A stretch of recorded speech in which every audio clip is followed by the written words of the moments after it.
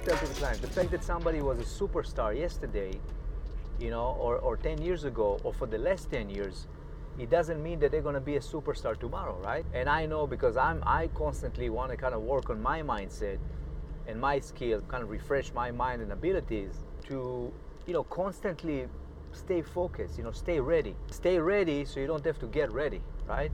That's easy.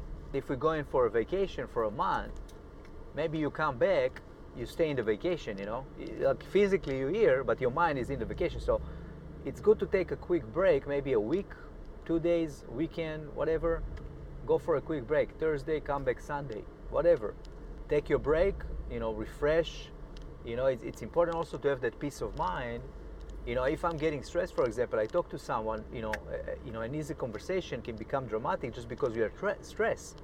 There is so much we can deal with, right, on a day-to-day basis. Thank God we have the weekend to relax a little bit, but it's not about, again, loving what you do. I mean, I love what I do, but still you have stress. There is a normal stress, which is part of business, right, part of life, right?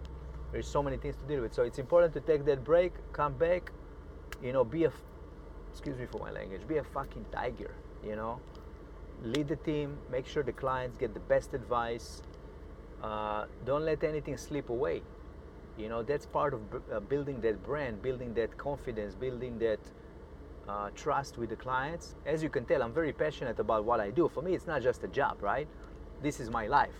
So in this specific business, it's not like, I go to the office, I come back. I need to be very motivated, very passionate. And the way I do it is just think about like all those projects. It's like my own babies. Like each project, it's like a new baby and another opportunity really to kind of build that relationship with another human being, which is a client, which is the owner user, and the intention to create something special for them and their family for years to come. And it's a true bless, these days, again, that I can actually get a referral from a client and say, oh, you did a beautiful job for my friend, my family, whatever the case is, and they want us to to come and work on their home as well. In the end of the day, that's kind of I guess the good karma of really